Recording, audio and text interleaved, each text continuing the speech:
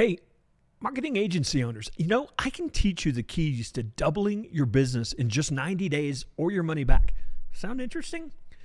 All you have to do is license our 3-step process that's going to allow you to make your competitors irrelevant, charge a premium for your services, and scale, perhaps without adding overhead. And here's the best part. You can license this entire system for your agency by simply participating in an upcoming agency certification intensive. Look, why create the wheel? Use a set of tools that took us over 20 years to create, and you can have them today. Check it out at dtm.world/certification. That's dtm.world/certification.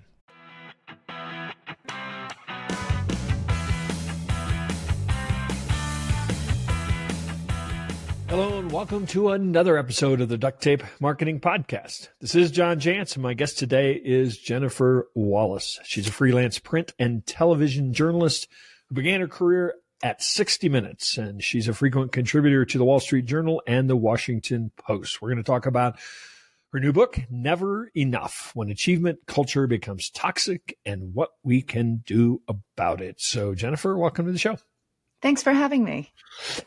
So, I always like to, this is a big topic. It's an important topic. I always like to start with why'd you want to tackle this topic? Yes. So I have 3 teenagers of my own. I've been a journalist for 20, 30 years, but I know what it takes to write a book. And so I've been very reluctant to invest in a book until 2019, when the Varsity Blues scandal hit. I don't know if you remember that, but parents from the East Coast and the West Coast went to jail for conspiracy to bribe their kids away into a highly selective college. And so I thought to myself, how did we get to a place where parents were now willing to go to jail to get their kid into a school? And I wasn't buying the narrative that parents just wanted status and they just wanted the bumper sticker. I knew there was something deeper. And I also had my own 3 kids who were nearing high school age. So I wanted to know where should I be focusing my parental energies? What's the best way to secure a fulfilling, successful midlife for my kids? What can I do now to kind of put those roots in that could come to fruition throughout their lives? So as a trained journalist, you actually did research. Not every author does. Talk a little bit about it, because obviously psychiatry, psychologists, there's a whole range of research subjects involved in this. I'm curious how you tackled that. Yeah. So I wanted to make sure, so I'm raising my kids in Manhattan.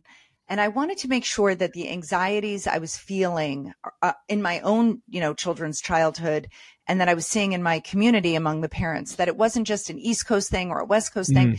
I wanted to know if these anxieties were being felt around the country. And the anxieties that I'm talking about are the feeling that as parents, we are responsible for launching our kids into a successful future.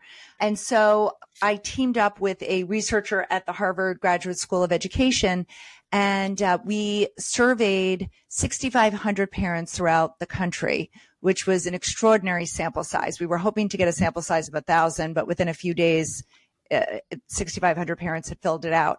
And what I found was that the anxieties and fears I was feeling were also being felt in Alaska, in Maine, in Washington State, in Jackson, Wyoming, in Cleveland, Ohio, in Florida, in Texas.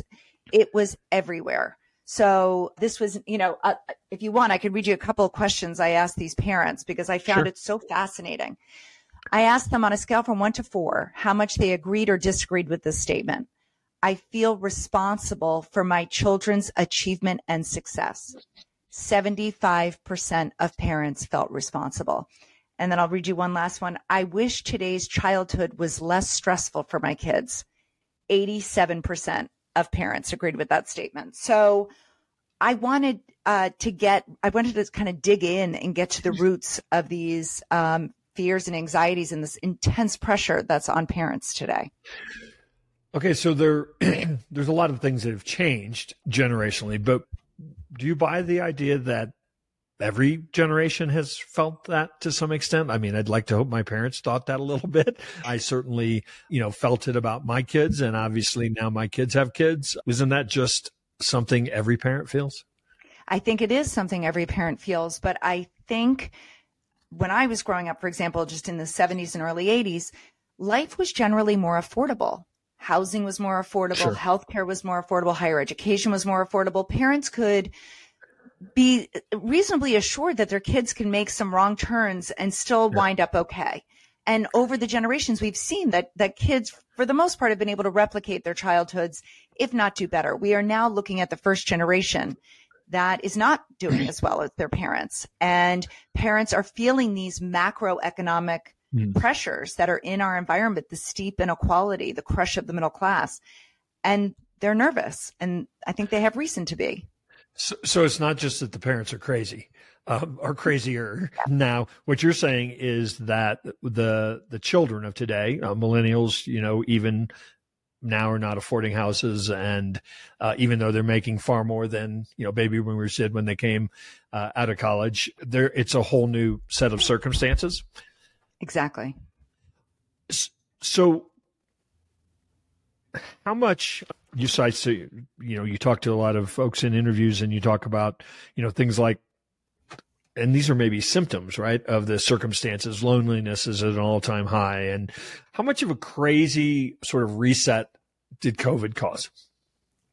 Well, COVID, so two things I think happened in COVID. I think if we're talking about youth today, particularly the population that I studied for this book, I looked at the top 25% of household incomes. So this is, parents who could generally choose where they live. And what was happening in these communities, in these upper middle class communities, things slowed down. Parents weren't traveling for work anymore. Kids weren't doing those extracurricular activities.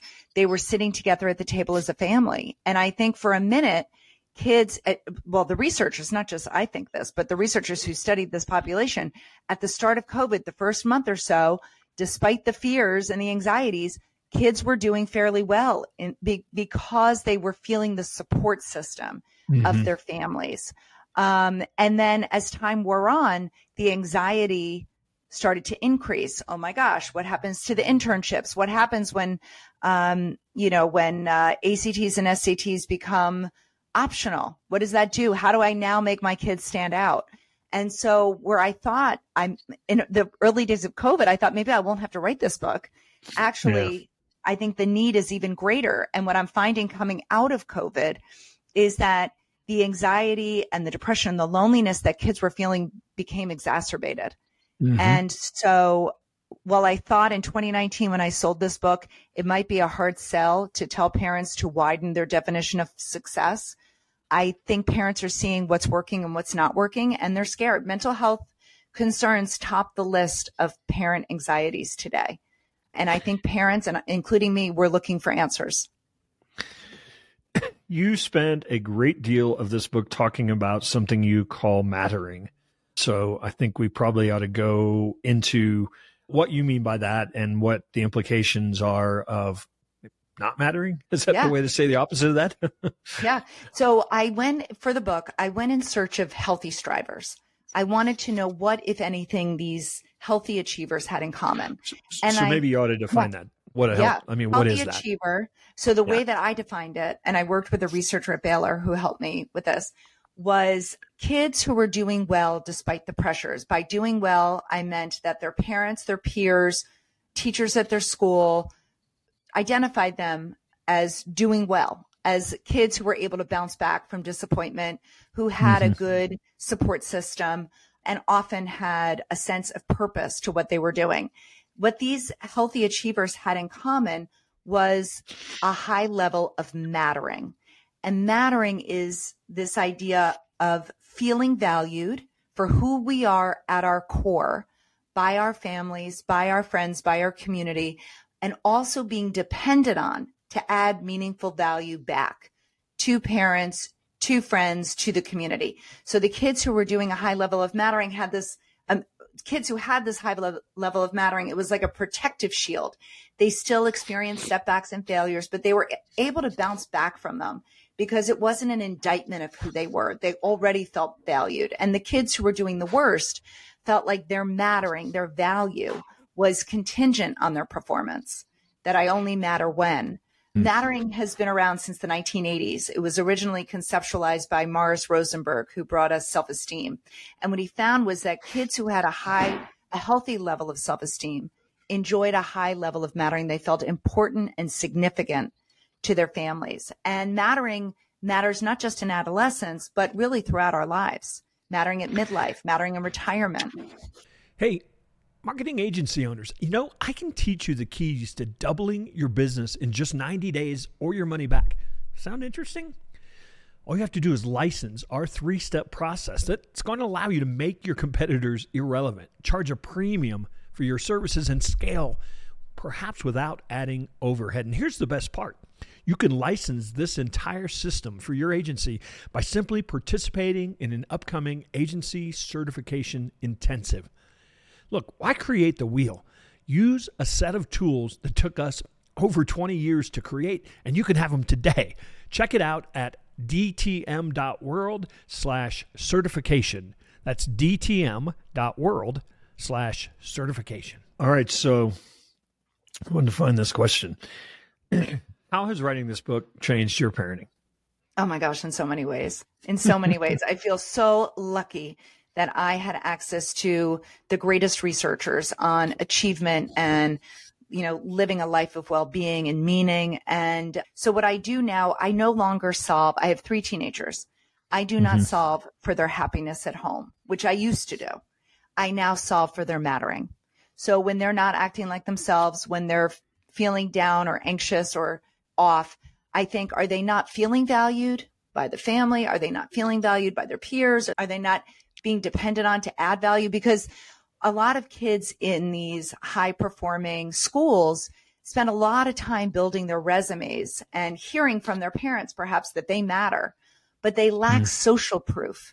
And I think as parents, when we don't give our kids the social proof that they matter, we make them more vulnerable to life's ups and downs. But if a child, for example, how's a way to give a child social proof that they matter? Chores, meaningful chores at home. What are ways that your child, and I've thought about this in my own home, what are meaningful ways that my kids can give back to our family to improve our family well-being? Well, 2 have become tech experts for me. They kind of go off and on depending on who's in the house. My daughter, my older son was tasked with bringing my younger son to school. Even on days that he might have off or a free period, he still had to go in early to take his brother. He was depended on. We relied on him to keep the family functioning. Before I would go on reporting trips for this book, my daughter I have a bad reputation with tech at home. So my daughter would check my carry-on to make sure that I had all of my chargers, that my laptop was charged, that I had a battery and the battery was charged for my recording device on my phone. So in our home, we have figured out, we also have something that we leave on the refrigerator called Family Matters. And these are things that we're trying to wrestle with as a family that we need solving. Like, for example, one family matter was, we have a closet really close to our front door, but for some reason, the shoes never went in the closet. And instead, they would just pile up in front of the front door. And I would trip every time. My guests would trip coming in. And so a family matter was like, what could we do in our home to make the entry into our home a little smoother for ourselves and our guests? And so my son said, well, here's why we don't put our shoes in there, because nobody organizes and they just throw their shoes in. And then when you're running late, you can't grab your shoes. So he researched it and he found this shoe rack on Amazon that could easily put our shoes out. And now the shoes go away because we solved it and he solved it. So. All right. So how much of this idea of matter, because that what you just described is obviously in the crush of parenting can be hard, but it's just a good parenting skill, to make people realize they matter for what they, care about. But there's a whole lot of parents driving children to believe that they will only matter if. And, I think some of the stress that a lot of kids feel is like, I don't really want to be a doctor. but that's the only way I'm going to matter.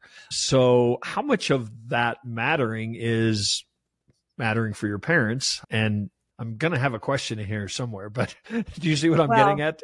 I do. And I did the 6,500 parent survey, and I surveyed 500 young adults, and I asked them about when they felt valued and appreciated by their parents.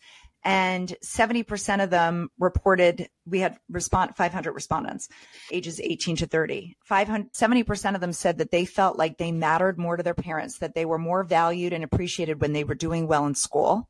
50% of them thought they were more loved. And 25% of them said they thought that a lot, the highest measure that our survey. So 1 in 4 kids thought their parents loved them more when they achieved.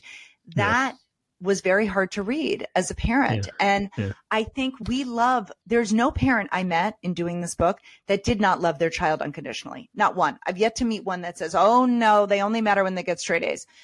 But what our kids are hearing in the messages, in the subtle messages we are sending them, is that they matter most when they're doing well. And so what I would say to parents, if you think that, if you're wondering what are the messages that you're sending in your house, Tina Payne Bryson, who's a psychoanalyst, gave me 4 questions to ask to kind of take that temperature.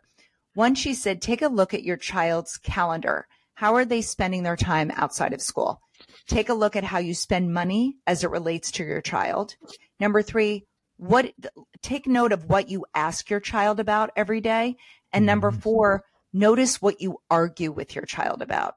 When you look at those 4 things, it will show you the message you are sending to your kids and how it can be interpreted as contingent mattering, contingent love. So a lot of things have changed, of course, in parenting. Technology is, I hear from young parents now is really the bane of their existence. Various forms, social media can be thrown into that. What role do those, like seeing other people strive, now because everybody wants to talk on Instagram about all their successes and things. How much competition, striving creates some of this stress? Oh, I think it has exacerbated it. So I don't believe I don't believe social media and technology is the root, but I think it's a magnifier and an accelerant. So I think the root of the anxiety and the loneliness and the depression we are seeing this huge rise is this unmet need to matter for who we are at our core. And social media and technology just exacerbate that. How far can you take this? Trying to use the right words here. Where's the healthy balance? Because some achievement is not all bad. Oh my gosh. Right. And so there would be a way to interpret this as just let them be kids. But where's the balance? How do you find Not balance? my message. Yeah, that's definitely not my message. This is not an anti-ambition, anti-achievement book because I'm highly ambitious. I'm just ambitious for more than my work success. I'm ambitious as a wife. I want to have a great marriage. I'm ambitious as a friend. I want to have deep, meaningful friendships. I'm ambitious with my hobbies. I want to be okay on the tennis court. So I want for our kids to be ambitious for more than just their work. But work is important because it feeds us. And so I want kids to understand why they're striving. What is it all for? It is not just to be better than other people. It's to, as one school puts it that I interviewed, that I visited, not to be better than others, but to be better for others. Teaching kids how to connect achievement to making a greater impact on the world. Yeah. I certainly don't want a generation of anti-ambitious kids. Our society can't take that. We need healthy ambition. And what I want to give in our kids with this book is a way to motivate them with a healthy kind of fuel that will sustain them, not a dirty fuel that will break them down. So I know you don't go into this in the book. A lot of my audience are business owners, entrepreneurs. They're in toxic cultures inside of organizations. So really a lot of the work that you write about in this could really apply to a workplace, couldn't it? Absolutely. I wrote an article for the Wall Street Journal in December about the power of mattering at work. The Surgeon General names mattering as one of the key pillars to workplace well-being. And mattering at work is, a way to retain people. Yeah. It's a way to encourage high performance. It's Yeah, we need to humanize the workplace. And mattering, what's so great about the framework of mattering is that it's intuitive and it's actionable, right? Mattering is about recognizing other people's accomplishments, telling them why they matter to the organization, yet just slowing down enough to recognize them and treat them with dignity. That's what mattering is. So now that we're almost done, I'm going to say, what do we do about this? Yes. We spent a lot of time defining the problem. What's the solution?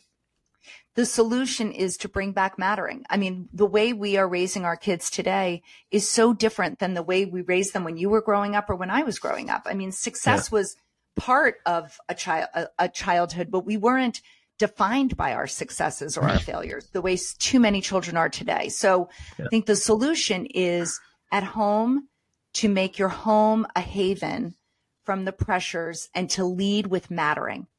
And to lead with, at every chance, telling your kid, showing your kid that you value them for who they are at their core. Get a PhD in your child. Find out what uniquely makes them tick. What are their strengths? One place to go, you could visit thematteringmovement.com, which is a nonprofit I co-founded that gives tools to parents and teachers and educators on how to foster cultures of mattering for young people. Awesome. Well, Jennifer, I appreciate you taking some time to stop by the Duct Tape Marketing Podcast. You want to find out, or you want to share with people where they might connect with you and obviously find out more about Never Enough. Yeah, I'd love that. So you could head over to my website, jenniferbwallace.com. And I'm not sure when this is airing, but the book is coming out August 22nd. And lots of goodies and pre-orders if this is running before then.